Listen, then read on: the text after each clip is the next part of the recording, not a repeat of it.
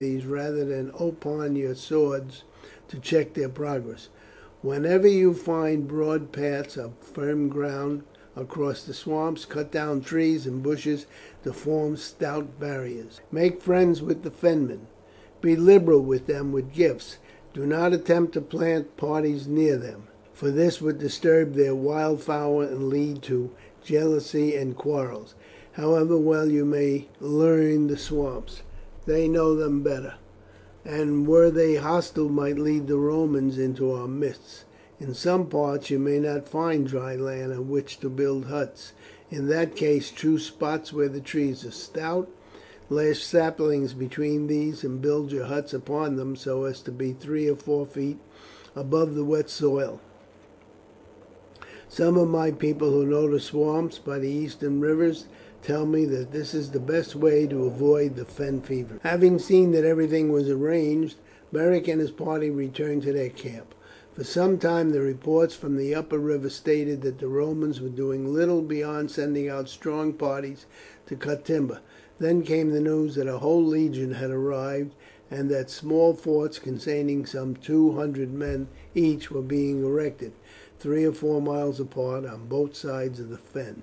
"That shows that all resistance must have ceased elsewhere," Aska said, "or they would never be able to spare so great a force as a legion and a half against us. I suppose that these forts are being built to prevent our obtaining cattle, and that they hope to starve us out.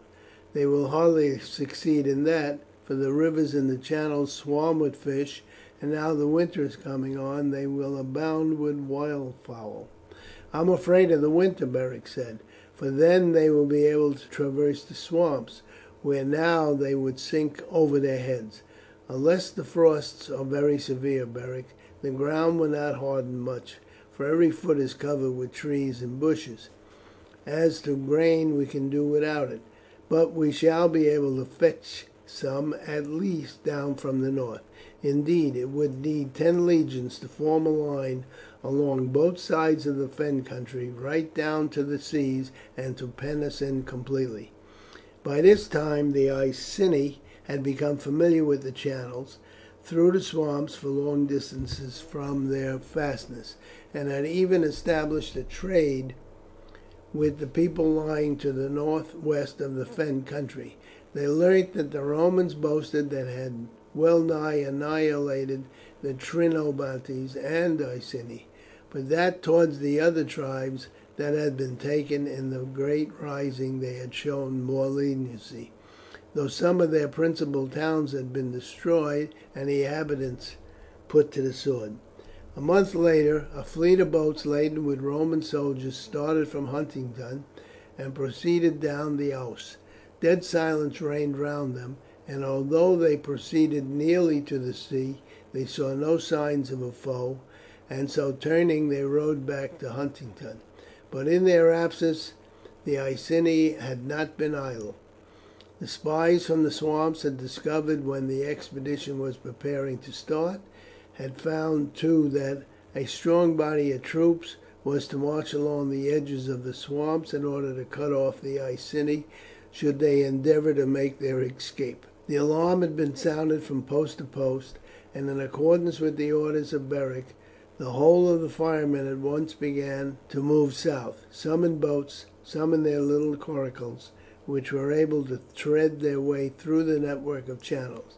The night after the Romans started, the whole of the fighting force of the Britons was gathered in the southern swamps, and 2 hours before daybreak issued out, some 500 led by Aska, followed by the western bank of the river towards Huntingdon, which had for the time being converted into a Roman city, inhabited by the artisans who had constructed the boats and the settlers who supplied the army.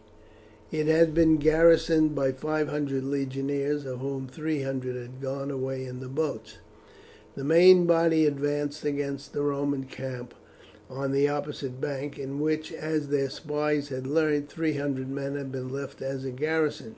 By Beric's orders a great number of ladders had been constructed.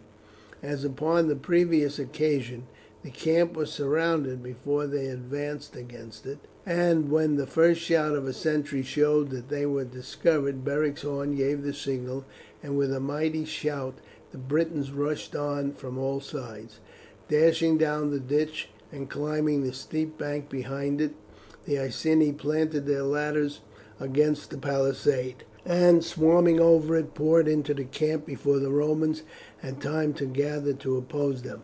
Beric had led his own band of 200 trained men against the point where the wall of the camp touched the river, and as soon as they were over, formed them up and led them in a compact body against the Romans. In spite of the suddenness of the attack, the discipline of the legionaries was unshaken, and as soon as their officers found that the walls were already lost, they formed their men in a solid body to resist the attack. Before Beric with his band reached the spot, the Romans were already engaged in a fierce struggle with the Britons, who poured volleys of darts and arrows among them, and desperately strove, sword in hand, to break their solid formation. This they were unable to do until Beric's band, 6 deep, with their hedge of spears before them, came up, and with a loud shout threw themselves upon the Romans. The weight and the impotence of the charge was irresistible. The Roman cohort was broken, and a deadly hand-to-hand struggle commenced. But here the numbers and the greatly superior height and strength of the Britons was decisive, and before many minutes had passed, the last Roman had been cut down, and the scene of the battle being lighted up by the flames of Huntingdon. A shout of triumph from the Britons announced that all resistance had ceased. Beric at once blew his horn, and, as had been previously arranged, 400 of the island men immediately started under Boduoc to oppose the garrison at the nearest fort, should they meet these hastening to the assistance of their comrades. Then a systematic search for plunder commenced. One of the storehouses was emptied of its contents and fired, and by its light the arms and armour of the Roman soldiers were collected, the huts and tents rifled of everything of value, the storehouses emptied of their stores of grain and provision, and of the tools that had been used for building of boats. Everything that could be of use to the defenders was taken, and a fire was then applied to the buildings and tents. Morning broke before this was accomplished, and laden down with the spoil, the Iceni returned to their swamps, Boduoc and Aska's parties rejoining them there. The former had met the Romans hurrying from the nearest fort to aid the garrison of the camp. Beric's orders had been that Boduoc was, if possible, to avoid a fight, as in the open the discipline of the Romans would probably prevail over British valour. The Iceni therefore set up a great shouting in front and in the rear of the Romans, shooting their missiles among them, and being unable in the dark to perceive the number of their assailants, and fearful that they had fallen into an ambush, the Romans fell back to their fort. Aska's party had also returned laden with plunder, and as soon as the whole were united a division of this was made. The provisions, clothing and arms were divided equally among the men, while the stores of rope, metal, canvas, and other articles that would be useful to the community were set aside to be taken to the island. Thither also the shields, armour, and helmets of the Roman soldiers were to be conveyed, to be broken up and melted into spears and arrowheads. As the Roman boats returned 2 days later from their useless passage down the river, they were astonished and enraged by outbursts of mocking laughter from the tangle of bushes fringing the river. Not a foe was to be seen, but for miles these sounds of derisive laughter assailed them from both sides of the stream. The veterans ground their teeth with rage, and would have rowed towards the banks had not their officers, believing that it was the intention of the Britons to induce them to land, and then to lead them into an ambush, ordered them to keep on their way.